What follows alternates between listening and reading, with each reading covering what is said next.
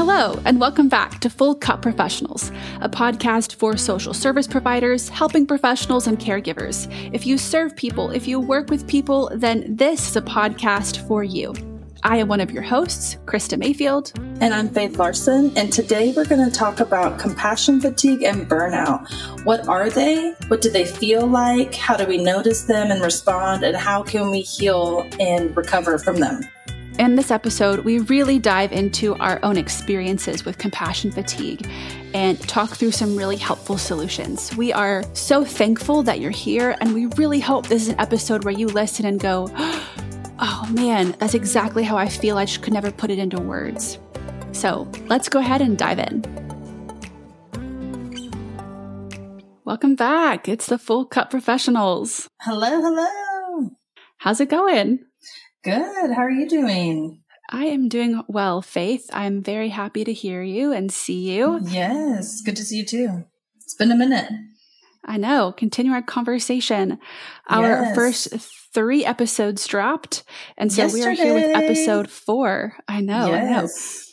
So episode 4, we're continuing this conversation on how we as social service providers can do our work in sustainable ways. And one of those things that I think you and I have found so helpful is by understanding what's going on in our mind, heart, and body so that we can navigate these waters well.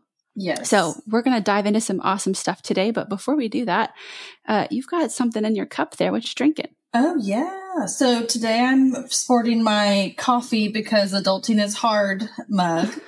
A friend sent me this for my birthday one year, and it's one of my favorite coffee mugs.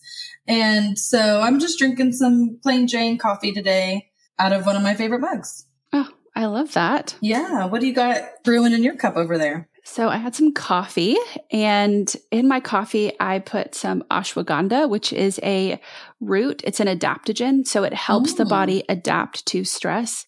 And I will talk about ashwagandha and all kinds of adaptogens in a later episode because they have been a really, really helpful tool in helping my physiological response to stress. But ashwagandha is a great tool for that. And then I also had some heishu wu in there, which is a Chinese herb that helps with, they call it building up the blood, which just means like helping nutrients and all that good stuff get through your body. So that's what I have in my cup. I like to zhuzh up my coffee with some helpful things so that I'm not just like smacking my adrenal glands with caffeine. Does that make your coffee taste different? Oh, absolutely. Yeah, for sure. Well, I'm interested to hear more about that when the time comes, and maybe we can do a taste test sometime. That would actually be really fun. I think it would be fun too. Well, today we are diving into the topic of compassion fatigue and burnout. So we've talked about the stress response, we've talked about fight or flight, and we've talked about vicarious trauma and secondary stress, where we can have a traumatic reaction from something that we just heard or witnessed. Mm-hmm. But today we're going to kind of be diving into something that I think is a little bit more across the board in terms of what we can experience. It's something that I feel like I have really experienced in my own life, and understanding this has been drastically helpful in helping me, do this work well and keep going, because not knowing this and experiencing compassion fatigue was really hurt. Isn't it so interesting how putting language to what we experience, how like cathartic and eye-opening that can be? It's so powerful. Yeah. Because I think what's happening is we're bringing something very real, but intangible. Mm-hmm.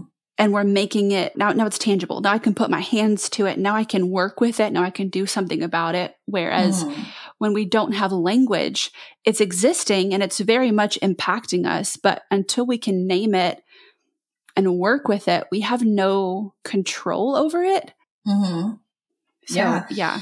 Yeah, that makes me think about this book that I read. It's actually a parenting book called The Whole Brain Child. So I read it as a mom trying to help my parenting skills. But one of the strategies that they give us is called name it to tame it. And like, that's what we're talking about, is if we can name something, then we can take back control over it and we can tame it and we can desensitize ourselves to it. And so, yeah, I think that's so powerful. Yeah.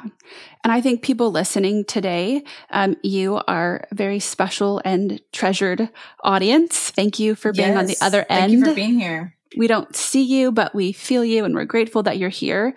And I think that you guys are really going to listen to this and go, oh my gosh, I have experienced that. That is exactly what's happening to me. So let's start chatting about compassion fatigue and what this is all about. Okay, let's dive in. As I usually do with things like this, I do a quick Google search.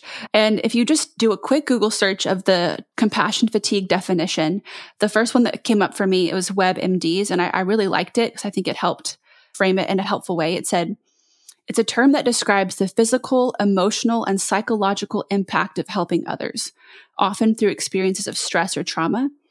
Compassion fatigue is often mistaken for burnout, which is a cumulative sense of fatigue or dissatisfaction. So we're going to talk about burnout, but we're going to first hit compassion fatigue. I think to understand compassion fatigue, we need to talk about compassion. So the word compassion, quite literally, if you break up passion, that means with suffering. So to have compassion or to be compassionate means to be with suffering. And as helping professionals, as service providers, our role is to be in it with people. Mm-hmm. We are present, right? Like that is our job, is to be with you in your story. Mm-hmm. You are different from me. You are other than me, but I'm going to enter it in it with you. And I'm going to walk with you through whatever you're going through, whether that's I work in domestic violence, I work in human trafficking, I work in law enforcement or as a nurse. You are suffering and I'm here with you. Yeah, I'm going to walk alongside you. Yes. And even though I can't experience it with you, I can be with you. I can witness it and I can be in the journey with you. Yes. Yeah. And I think you highlighted something that's helpful when we're looking at how we do this in a healthy way is saying like, I can't experience this for you or take this on for you, but I can be with you. But I will say that when I started this work and really as a child, I very much thought, if I can just feel it, if I can just, that somehow I could take the emotional weight off of you, that I could minimize your suffering by suffering myself, that if I absorbed your suffering, then you would suffer less. And so I didn't have that boundary to say, this isn't my experience, but I'm going to be with you. I just was like, oh, to be with you means I have to experience it as if it were me, that's what compassion is. And it's not. Yeah. But I will say that living that way absolutely contributed to my burnout because I didn't have those boundaries. I didn't know that I'm not making you suffer less by emotionally carrying this weight. I'm actually just making it worse. Well, and that actually makes a lot of sense why the term is called compassion fatigue. Because if we have that definition and if that's the way we view having compassion for the people that we work with, then that would make a whole lot of sense that we would fatigue out really easily. Or really fast because, you know, when you were talking about that, the first word that came up to my head is, oh gosh, that's heavy to be carrying all of that for everybody all the time. No wonder you would get tired. Yeah. Yeah. And so figuring out how to be compassionate without feeling responsible to take on all of the suffering of everybody we work with can be so transformational. Absolutely. So I want to kind of dive into, again, circling back to this idea that we are with compassion, because yes, if we have those boundaries and we understand I don't have to absorb your suffering, that's going to make it way worse, way faster, like you said. But even just simply the action of being with or present with suffering has an impact on us as humans and on our brain and physiology, because our brains, like we've discussed in these previous episodes, they're designed to keep us safe. Our brains are scanning our environment for harm, lack, disconnection. So when people are suffering because they're experiencing harm, lack, or disconnection, and we're with that, our brains are going, whoa, danger. Like we are in the presence of harm. We need to keep ourselves safe.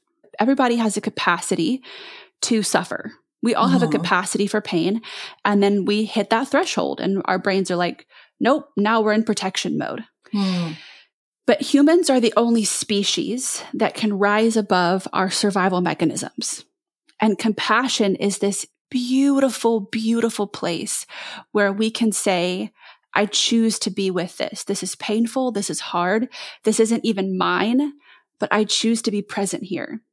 And as helping professionals, as people that chose these professions because we want to serve, that's what we're doing. We're saying, I'm going to rise above my desire, my innate desire for self-protection and self-preservation. And I'm going to show up in these hard places.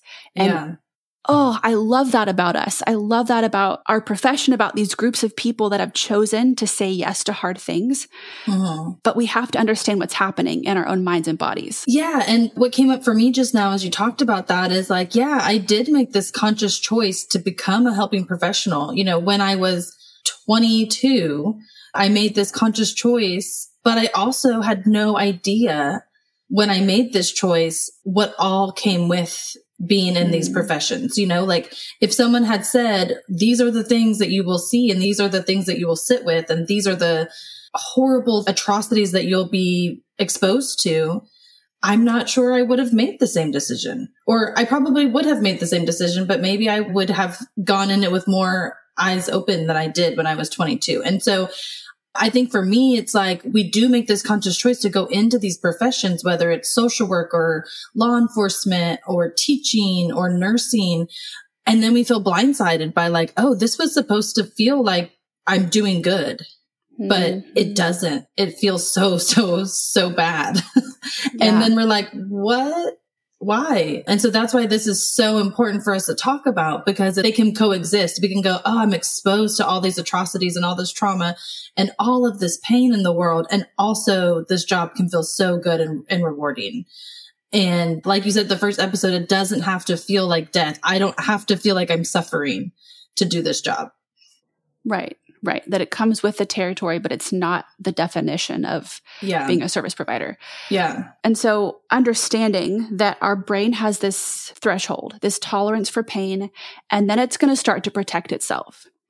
So compassion fatigue really is when you have poured out everything that's in your cup and now your cup is empty and you keep pouring, or there's still a demand. So when you are in an environment where you have given all the compassion you have met your threshold and the demand for compassion still exists. So for parents or for professionals in this space, right, we don't have the ability to go, oh, I'm done. I'm going to stop volunteering or I'm going to step back. Like this is our job or these are our children. Like we can't get away from it. And so that ratio of there's more need than your ability to meet that need, that is where compassion fatigue is. That's where it lives, is where that need overrides or supersedes your ability to meet it with the compassion that you have. Yeah. But of course, as professionals or as parents, you keep showing up, right? You keep doing the thing. You keep being there for this person or these people or your clients because that's your job. But you will notice in that phase where that need has superseded your ability or your threshold and you keep showing up, you're going to notice that how you show up is different. And one of the main symptoms is anger, irritability, or resentment. And it might not always be directly to the person you're serving. So if you're a social worker, you might not feel that resentment to your clients, but you're going to start seeing resentment and bitterness or irritability in other areas of your life, whether that's with your colleagues or your supervisor, whether that's with your partner at home, your children, your friends, and especially yourself. Yeah. Because what the brain is doing is it's going, whoa, all these people keep demanding something of us. And if it keeps sucking this life out of us, this life force out of us, we're going to die. Like that's what your brain is telling your body. Now we're in danger of the life being sucked out of us. And anger is a protective emotion. Yeah. Anger comes up when there is something to protect. And so when we start to feel irritable or resentful or angry or bitter, what that can clue us in is going, oh, something about this is triggering my brain to say that we're in danger, that something needs to be protected here. Yeah. But what happens for those of us that are compassionate people or identify as helpers or givers is we feel that anger and then we internalize a judgment. Oh, God, why am I so angry? I shouldn't be. I'm so selfish. Like, you're probably the least selfish person you know. You are not selfish, but we begin to internalize that judgment because we start to feel anger, irritability. Yeah. And what's happening is our brain is going, we're going to get sucked dry. We can't keep doing this. Yeah. And anger is really just trying to tell us, hey, something's wrong. It's trying to give us a warning. It is our internal mechanism to say, hey, we need to make a change. Right. And when we can listen to that without judgment, we can sidestep compassion fatigue. But yeah, when we internalize that to mean like, well, now I'm a horrible person, I'm a horrible mom, and I'm a horrible helping professional, then it just exacerbates it. Yes, absolutely. When we work in environments where we are surrounded by people that need something from us, we have to be very, very aware that we have a threshold and at some point we're going to meet it.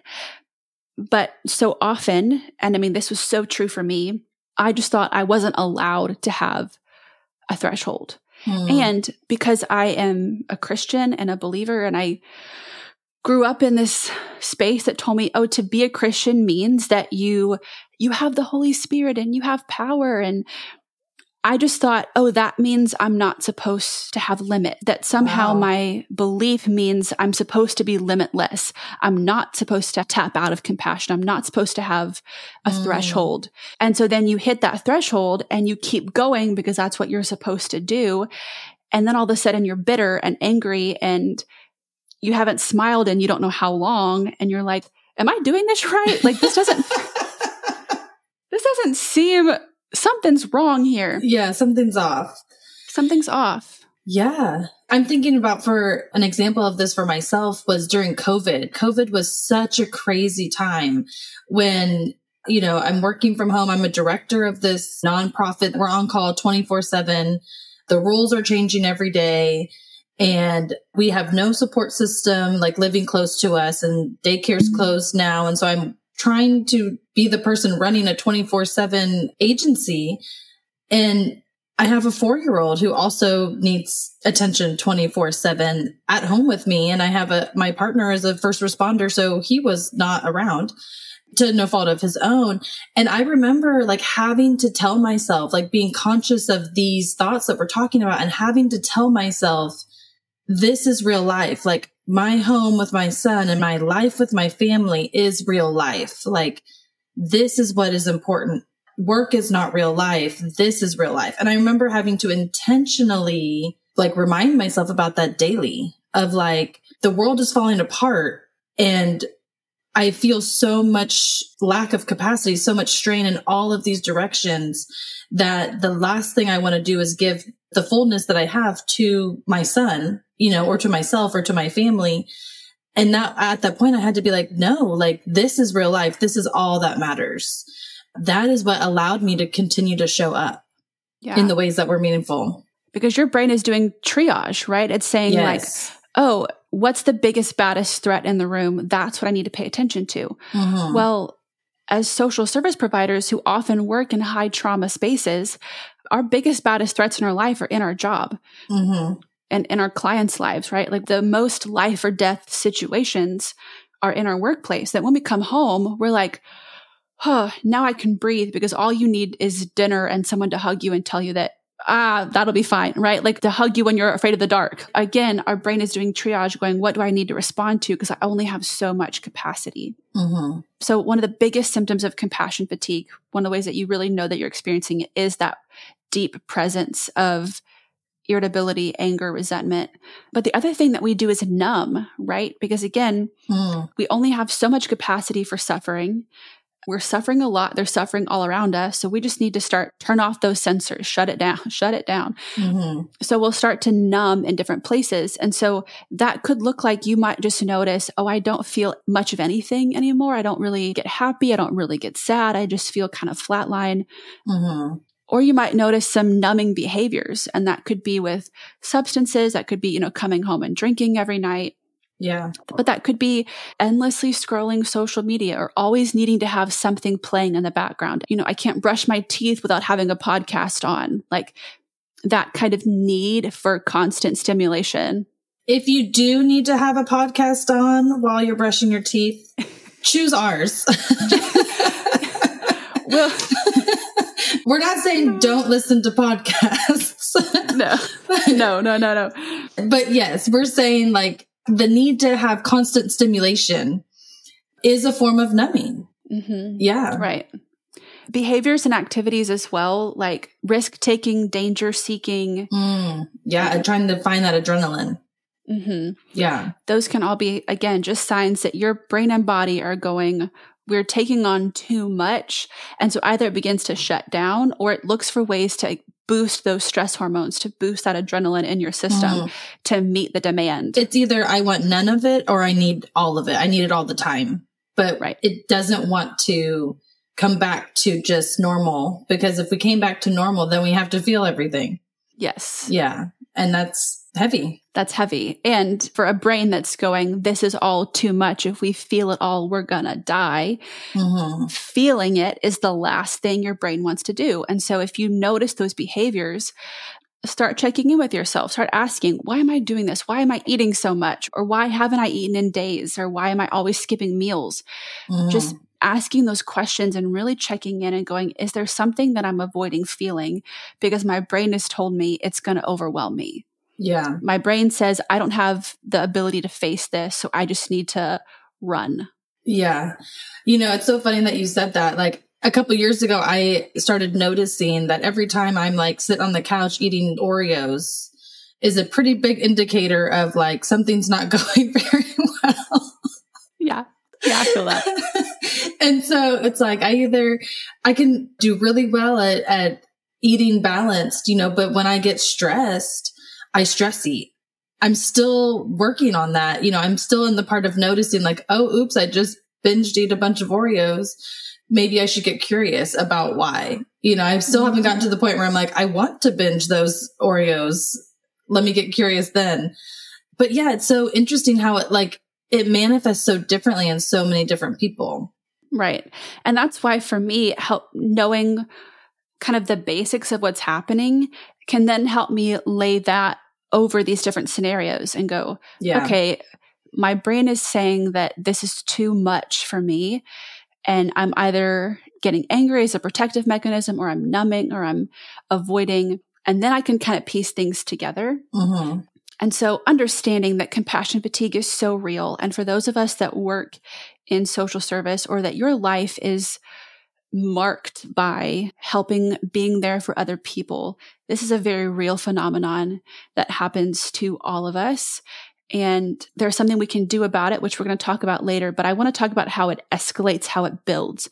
If we don't address compassion fatigue, if we're not getting support, if we're not refilling our cup, then we will burn out.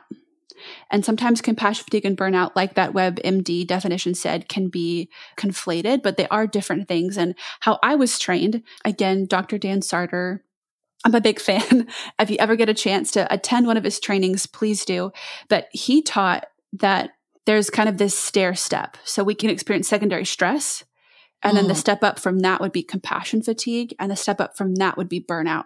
Burnout is this cumulative effect where you've had secondary stress, you've had vicarious trauma, you have been sucked dry of your ability to show up for people in their suffering, and yet you keep showing up. And again, that window where the need has superseded your capacity to meet it, and yet you keep going, that will lead to burnout the longer that you keep living in that space. And so burnout is really that cumulative effect. And where compassion fatigue, you can kind of have, we'll talk about this in a bit, you can have a moment where you kind of get a breath in your lungs and you can fill your cup up and you can keep going. Burnout takes a longer time to recover from. Yeah, those moments don't come. Because what's happened is that in that space where you were scraping the bottom of your own barrel, you've done some damage. There's been damage done. And so now it's not just, oh, we need to fill up our cup so we can keep going.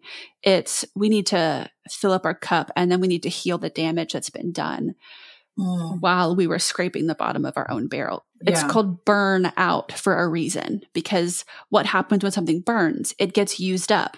And then there's a chemical change. We all learned it in science class, right? Like there's been I don't remember what science class this is. Is this chemistry, biology? I don't know. But something gets burned up, right?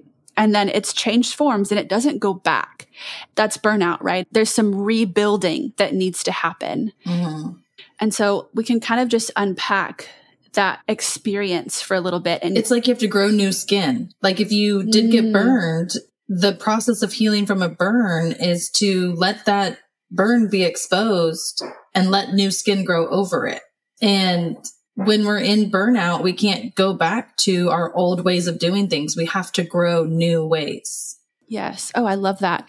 And let's keep running with that analogy, because when we have an injury like a burn, we have to protect it, right? Yes. It's tender, it's vulnerable, it's in the process of healing, and we want to shelter it from further trauma, which is why we bandage it. We wrap it up. We don't want to bump anything up against it. And you have to tend to it often. You know, you don't just bandage it that one time. You have to come back to it. You have to check the bandage. You have to change the bandage. It needs attention. Yeah. And that is where people that work or that identify as a helper or a giver, that can be so hard because we don't want to give that attention to ourselves. Yeah. We only say that to everyone else. Yes. We will give it to everyone else, but we don't want to give it to ourselves. And when we have this need, we want to minimize it. We want to wrap it up and keep going and not let it slow us down, because what does that mean for me if I have to slow down enough to take care of my own injury, my own pain? What does it mean for who I am as a person? Am I still loved? Am I still valuable? Am I still good? Am I still going to be accepted? Yeah. Can I still help? I can't help if I have to be bandaging up myself all the time. Right. And what does it mean for me if I can't help, if I can't give, if I can't show up for other people? And that is where you know, and that's where it's this place, man, where healing happens, because it's then when we come face to face with our own motivations and we realize, oh, I've been showing up for other people because I'm scared that if I don't, X, Y, or Z bad thing is going to happen, or it means something bad for me or about me. Yeah. That if I don't keep showing up for someone else, then I'm not going to be loved. I'm not good. I'm not going to be accepted. I'm going to be a burden. And then that means I'm going to be cast out or ostracized or whatever. And that's where those old childhood experiences come back. Again, trauma, an impact that leaves a dent, a negative experience where we internalized a belief and then we carried that belief with us. And 20 years later, we're working in a profession and we have no idea that it's that belief, that fear that's been fueling our work. And it's not until we fall apart. It's not until we have these moments where we go, I need to tend to myself, that we come face to face with these things. And these experiences, while so painful, are such a gift, because if we didn't have these moments, we would keep operating out of that place. But the things that we do to survive are not the same things we do to thrive. Yeah. And so if I'm living in this survival place in my brain of going, I have to show up, I have to help, I have to give, I have to serve, I can't be selfish, I can't, whatever. That's a stress response. That's my brain telling me there's something to be afraid of and I need to respond to that fear. But when we stop and we go, actually, I'm safe, I'm loved, I'm okay to stop and tend to myself, and nothing bad is going to happen to me if I step back and take a break. Then when you come back and you do serve, watch what happens.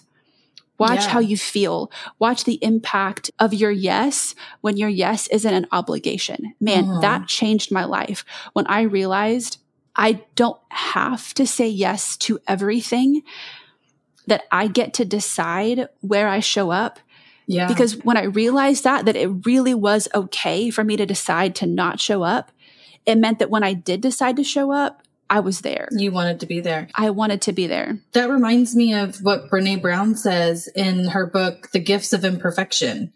It's the cornerstone of the book. Is she talks about, the most compassionate people have the strictest boundaries, because we're showing up out of a desire to show up, not out of a desire of resentment. And when we're showing up out of that resentment place, we're not actually showing up. And hearing that and reading that for the first time was transformational, because that's not something we are ever taught. We're taught, if you're compassionate, you have no limits or you have no boundaries, like you talked about. But actually, it's the opposite. It's like, in order to stay compassionate, in order to not have compassionate fatigue, you have to have boundaries. You have to have no's so that your yeses mean something. Yes. And yeah, we're going to talk more about boundaries next episode, I believe. But that's just what came up for me as you were talking about that. Yeah.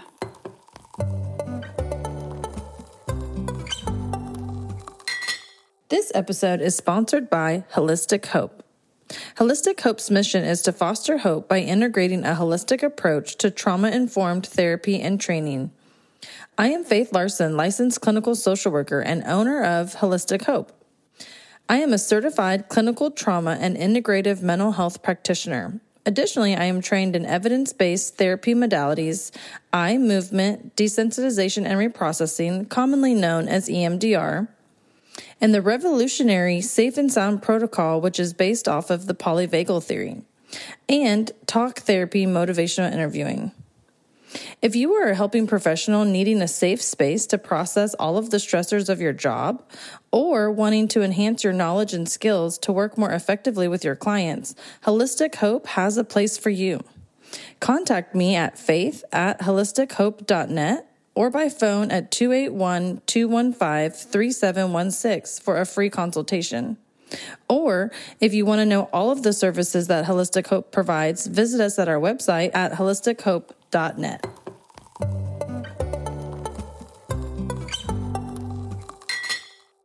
Yeah. Yeah. When I think about, okay, Krista, because I'm a vision person, and for our sweet audience getting to know us, you're going to find out pretty quickly that I'm a vision girl all the way.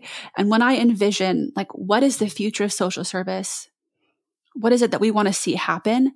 I want to see a army of professionals who know their own worth, who know that their value on this planet is not defined by what they do for other people. It is innate. It is who they are. And we are just as much deserving of the love and help and support and compassion that we give. That we give to others. Yeah. And when we operate out of that freedom, the way that we are present with people is vastly different and is so healing. Yeah, it changes. Yeah. Mm-hmm. What's interesting is that, and I think this is why we make such a good pair, is that I am a direct practice girl. You know, I love the one-on-one interactions. You know, I've done the, you know, in social work terms, we call it like micro, macro. Gosh, I'm failing social work 101 right here. There's a one in between. There's micro, and then there's something in the middle, and there's macro. Email us if you're a social worker and you can tell me about it. Anyways, I've done them all. And I have decided, I have come to terms with that. I'm a direct practice girl. I'm a micro girl. I like getting in the nitty gritty with one-on-one people. And my desire is that the individual person that's hearing this will go, that is what happened to me. And I can take this one tangible thing and I can start to make that change.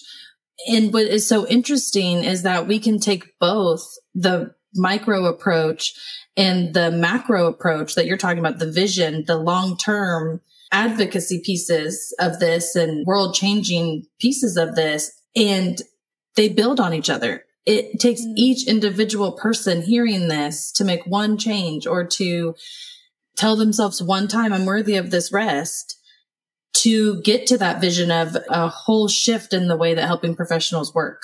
Yes. Yes. First, it starts with us, right? You and me. Yeah. We have to look at ourselves, and man, oh gosh. Well, you therapied me before we started this video, right? Because I've had to do this for myself. Literally yesterday, I was on a walk and I was just feeling all the stress. And I remembered we talked about in our last episode how building a sense of safety in our body means responding to our environment. So I listened to the birds and I looked around and I took some deep breaths. Before we do anything else, we have to be people that go, where do I need to grow? Where do I need to heal? Yeah. And for those of us that work in this space or have been trained to look outward, that is not our initial question. We're always like, how can I help you? How can I serve you? Yeah. And we don't often go, I'm going to start with myself. The one place I really do have control over is me. Yeah. And you mentioned, as we kind of shift into, okay, well, how do we, first of all, avoid burnout? How can we not get to that place where it becomes so desperate, where there's been a lot of damage done? And then if there has been damage, what does recovery look like? And you said before we started that you had heard this really great statement that has transformed your practice about intervention, not outcome. Can you share that with us? Yes. Okay. So I would say like a cornerstone moment in my career, was probably about 4 years into my career. I'm still, a very young 20 something, and I'm experiencing this. I'm experiencing the compassion fatigue. I'm experiencing the burnout. And I took this training for the first time called motivational interviewing. And the training transformed not only the way I work with people, but it transformed the way I view working with people. And I think that's why I have become so passionate about teaching motivational interviewing to other people, is because it was so transformational for me. But the instructor said that as helping professionals, we are responsible for the interventions that we provide. We are not responsible for the outcome. And that was just like a light bulb moment for me. And something that I have continued to anchor myself in is, if I can check in with myself and go, did I provide the best intervention possible? Did I show up for that client with an evidence-based intervention? Did I provide that to them? And did I give them a pathway to formulate that intervention for themselves? And if I can go, yes, I did that. Yes, I did that. Yes, I did that. I did my job. And I can say, I showed up today in the best way that I can. And I can go home and sleep at night knowing I did everything I was responsible for doing. Prior to that, I would concentrate on the outcomes, and I would go, did that person change? Or at the time I was working in law enforcement. So it was more like, did that person complete probation, or did I have to violate them on their probation? And if I'm only keeping score of the people that I'm quote unquote fixing versus who I'm not fixing, the score was pretty bad. I wasn't fixing a lot of people, which I shouldn't have been, because I can't fix people. What I can do is I can show up and I can provide an intervention that has been researched and proven to be effective, to be of value, and then say, hey, what you decide to do with this is up to you. And how you decide to leave this office or leave this agency or leave this home visit, that's up to you. What you take from this is your responsibility. It's not mine. I met my responsibility. I can go home and concentrate on what is actually real life, which is my family. And I can show up and do the same thing here. I can show up and go, oh, did I do everything I was supposed to do for my family today? Yes, I did. Check, check, check. Oh, did that equal the outcome that I wanted? No. Because when you're raising kids, like, again, the scorecard never, most of the time, is not going to be in your favor. So I can let myself off the hook and go, I showed up to be the best mom that I could today, because these were the things that I was actually responsible for. And the outcome is not. And it is such a freeing way to view the way that we work with people and really view life. It has transformed the way that I look at this work and the way that I show up for this work and the way that I show up for myself. And it's really something I've been able to anchor myself to, is every time I, notice myself in these places of burnout and compassion fatigue, I come back to this anchor of, oh, oops, I forgot. I'm not responsible for this outcome. I'm only responsible for showing up and doing the best job that I've been trained to do, and to take that training and apply it in the best way possible. And so when I can stay anchored in that, my job is so enjoyable. And I love showing up every day. And I love going, hey, I'm awesome at my job. And it also is so funny, because when you show up that way, I'm in a different type of setting now. Now that I'm in private practice, people are coming who actually are engaged in the process themselves. But I have clients tell me all the time, like, oh, I've seen all this transformation. It's all thanks to you. And in the past, I would be like, yeah, it was. But now I can generally go, no, it wasn't because of me. It was because of you. Like, you did the work. You did it. I guided you. I maybe walked alongside you. I provided you some evidence-based interventions that I did not make up, that I have just learned. But you did the transformation. You're responsible for your outcome. And when I can authentically say that to a client and they can actually resonate with that and go, oh, yeah, I did do the work, that's when their change is going to be lasting. And that's when I can leave going, gosh, this job is amazing. And so that's my hope for everyone listening to this, is that we can stop becoming outcome driven, because that's where compassion fatigue and burnout lives. And we can start being intervention driven. Did I do my job, which is to provide the social work intervention, or to provide the case management, or to provide the teaching instruction? And if the answer is yes, then I can go, man, I rock. Oh, Faith, all the claps, snaps, amens. Yes, yes. That's it. That's it. You're so right. Burnout and compassion fatigue live in that place where we are stressing about things that we actually have no control over. Yeah. And once we let go of that and we just go, what is truly in my hands? Then it is so empowering to go, I can put my best into this and be confident of that and come away being really proud of the work that I did. And the confidence, the self-esteem, the self-respect that comes from that place when you have really taken ownership of that is so powerful. Yeah. I'm so grateful for that perspective. And I echo that hope for our audience that we become people that operate that way. Because that is a key factor in avoiding the pain that comes from burnout. And it's a key factor in the recovery, because like we talked about, recovery from burnout means to heal, right? We got to grow new skin. We got to grow new ways of doing things. And if we're not going to keep traumatizing, right? If you think about trauma in like that physical sense of there being a blow, right? If we're not going to keep hurting ourselves, we have to find a new way of doing things. And this is a major part of that. Yeah. I think I might have even said this on this podcast before, but if I haven't, this is the first of many times. Again, I was in a training by Dr. Dan Sarter, and he was talking about vicarious trauma and compassion fatigue. And he said this one sentence, and this one sentence is why I'm here today. And he said, the remedy for compassion fatigue is to receive compassion yourself.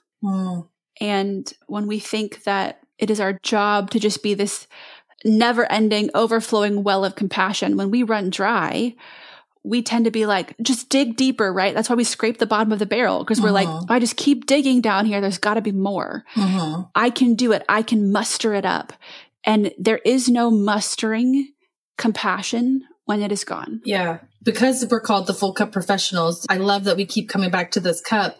But what is so funny is that like my son right now, he's drinking out of straws, and he'll do that like slurping where he's like, and I look over at him and I'm like, dude, it's gone. Like there's nothing else there. Like, why are you slurping? And it's just like, to me, it's so obvious. Like there is nothing in your cup. And he's just like, oh, like I might get one more ounce. And it's like, dude, would you like a refill or what? Like, what would you like to do about your cup being gone instead of just sitting here slurping in this like futile way? And what's so funny is that like, as a parent, that's so clear of like, what you're doing is not effective. It's causing a lot of noise and nothing is changing. But when we're doing it to ourselves, when we're slurping the bottom of the barrel of our emotional cups, we're not sitting there realizing that we're slurping air. Right. We're thinking, oh, this can work. I might get that one more ounce. Yes. Oh my gosh. I love that. And sometimes we need someone to go, hey, you're slurping air. What would you like to do about that? I love that phrase. What would you like to do about your cup being empty? Yes. Because it requires something. Yes. It's not just going to come out of thin air, but we think that, oh, I'll get a second wind of compassion. It'll come back. No, it won't. No. The remedy for compassion fatigue is to receive. You have to have your cup filled back up. Yeah. And so part of that is showing compassion for yourself. It is in those moments where you start to feel angry and bitter and resentful, not judging yourself or not bashing yourself, but saying, hey, you're at capacity. You've given a lot. I see the way that you've shown up for people and now you're tired. I see you, right? It's learning to be present with yourself and being with your own suffering and not coming at it from that judgmental place. Yeah. And so that is key. And I will say that if people can show you all compassion all day, every day. If you don't believe that you deserve it, it's going to bounce right off the walls. So we have to have a level of an ability to receive compassion because someone giving us compassion is not the same as us receiving it. Mm-hmm. And so we have to be able to have that internal capacity to go, I deserve compassion. I see what I've been doing. I see the way that I've been showing up. I see the hurt that's here and I'm with it. But I will say, so many of us want to just fill up our own cup and not have to need anything from anyone else. And I just don't think it works that way. It doesn't. I think we have to be able to receive compassion from other people. We look people in the eye all day, every day, and we're with them in their suffering. Whether that's your client who has been trafficked or a patient who is in a lot of pain or a student who's struggling. Yes. Or you're with your friend and they got their Starbucks order wrong. Like we are with people suffering all the time and we're constantly meeting them there. If we don't allow people to see us in our own suffering and to meet us there, we're not going to be able to keep showing up. We will hit that threshold. And so in order to do that, part of it is just slowing down. It's recognizing, oh, I'm numbing. I'm trying to avoid, I'm running from this, or I'm getting anger or bitter. And just noticing, being aware of your own emotional response, and then finding your safe people and letting them in. And whether that's a law enforcement officer coming home and saying, hey, honey, I had a really hard day. And maybe you can't tell them everything. And I think for those of us, especially those of us that work in high trauma spaces, or that work in an area of a lot of confidentiality. I did a podcast with CASA recently. They can't talk about things, right? A lot of us have a certain level of confidentiality we have to keep with our work. And so it feels like we can't share. And so because we have that barrier, we don't say anything at all. Yeah. But we have to do something. We got to do something. And even if it's saying, hey, honey, this is what happened today. I can't tell you all the details, but here's how I feel. Here's how it made me feel. Here's what I'm feeling right now. And finding your safe people. Safe people are people that are going to be with you. They're not going to try to fix it. They're not going to try to wash over it or brush it off. They're going to be people that look you in the eye and go, man, that's really hard. Thank you for sharing. Yeah. Maybe your partner isn't that person. Let them know that that's what you need. Hey, I'm going to tell you what happened today. I don't need you to fix it. I just really need someone to listen. Can you do that for me? Yeah. And then saying, hey, this is how I feel. And let them listen. Let them be with you in your suffering. And what will happen is that it'll be just that little bit of oxygen in your lungs. It'll be that little bit of liquid in your cup that goes, someone showed me compassion and it filled up my cup again. Yeah.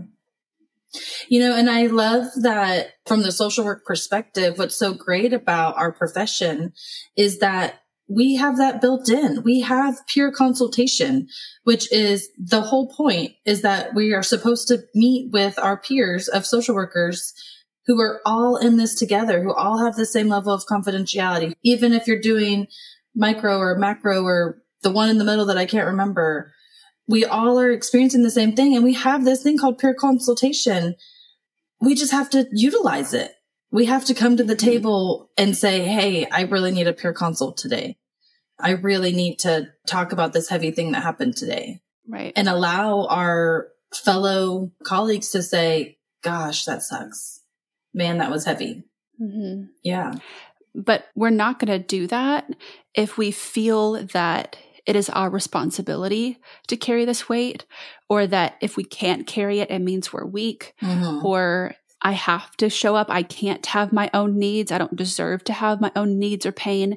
If we don't have that baseline of accepting and honoring our own humanity, then it's going to be hard to reach out. And so if you find yourself in a place where it's hard to reach out, where you don't want to ask for help, check in with that. Do you feel that you don't deserve help? Do you feel that you are not worthy of that ask, or that your problems aren't big enough and other people have it harder? And so you can't, your pain is valid. Your suffering is valid. Even if your suffering is the suffering of other people. And that can feel hard, right? Because we're like, it's not their fault. I don't want them to feel guilty about it. Somehow we think that we're going to offend the person we're serving if their pain hurts us, right? But it does. because suffering hurts and it's supposed to hurt.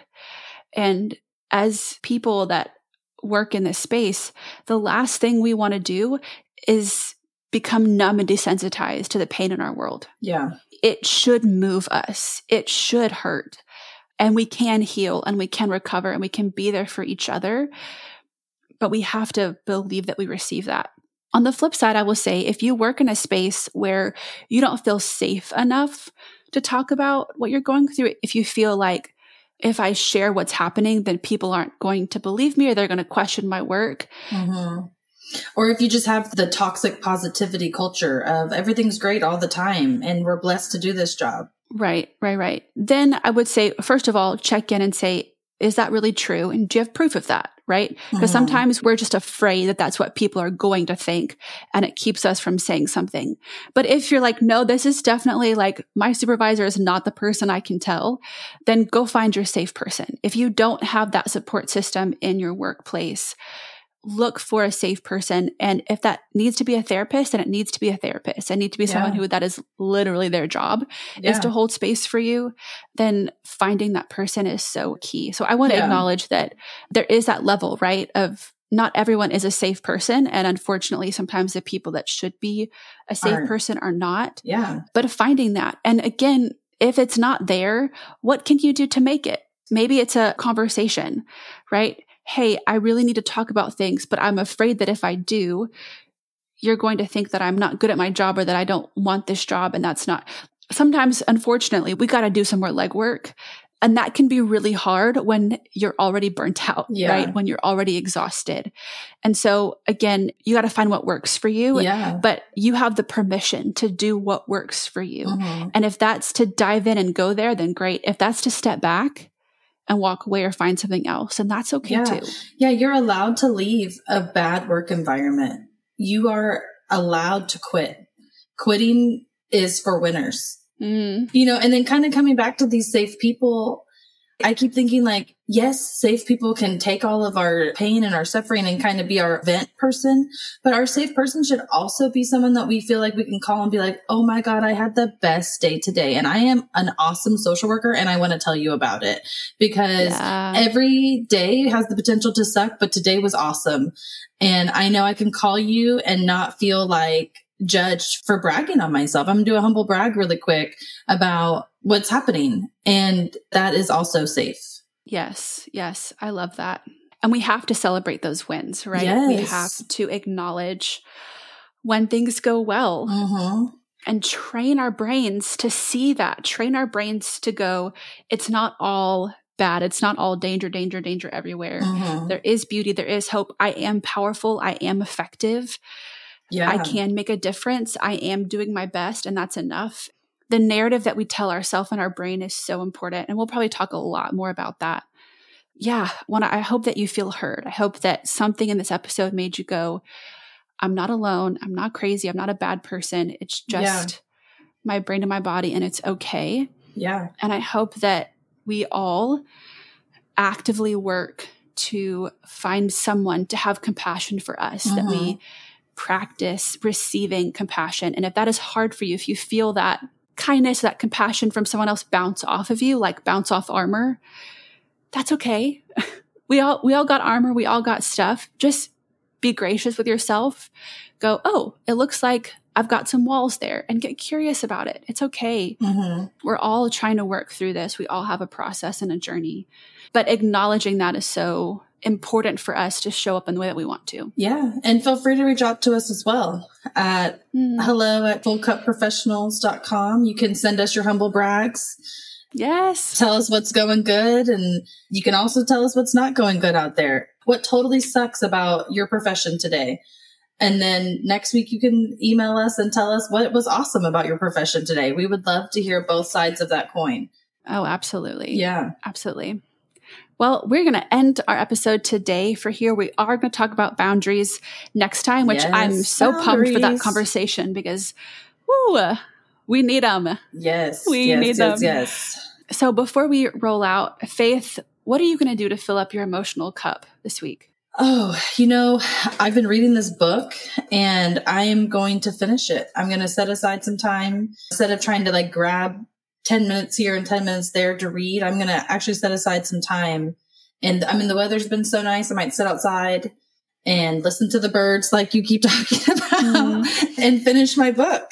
That sounds lovely. Yeah, I'm really looking forward to it. I have been just not feeling my best lately. I feel like I've been busy. I have a lot going on right now, and transitions are hard for me. I feel like they're also getting harder. Yeah, as we get older. I get older. Yeah. And I tend to get really overwhelmed recently, and I've just been wanting to do some more internal work around that, going, why do I get so emotional when things start to feel overwhelming? And I think I need to really carve out some space to be still. I'm in a new season right now. A lot of things have shifted. And so I want to be intentional about what that looks like for me. And I think I'm going to need to be a little bit more disciplined. I've had a year of some rest and some space, and now that space is gone. And I have to figure out a new way of operating that's not chaotic. And I feel a little chaotic. And so I want to do that kind of less glamorous work of self-care where we kind of write down some boundaries and write down some schedules and some to-do lists and some rhythms. And I need that structure. It's not my favorite, but I need that structure in order to do this season well. And so that's what I'm going to do this week, is make some time to be still, put some structure in place. Well, thanks for being vulnerable and telling us about that and allowing us to be here with you in that, in your struggles. You're practicing what we're preaching right now. So thank you for doing that. And it's okay that things have changed and that's hard. And it's so great that you're noticing that and you're getting curious and going, why is that? I can't wait to hear next week about what comes up in your stillness and your curiosity. Thanks, friend. Yeah. All right. Well, thank you for listening. You can reach us at hello@fullcupprofessionals.com with topic suggestions, questions. Let us know who you are, where you work, what's going on. We want to meet you, want to get to know you. You can find me at good_sustain on Instagram. Good Sustained is my business. And I would love to connect with you there, talk through all things wellness, compassion fatigue. How do we build stress resilience into our workplaces? So you can connect with me there. Faith, where can people find you?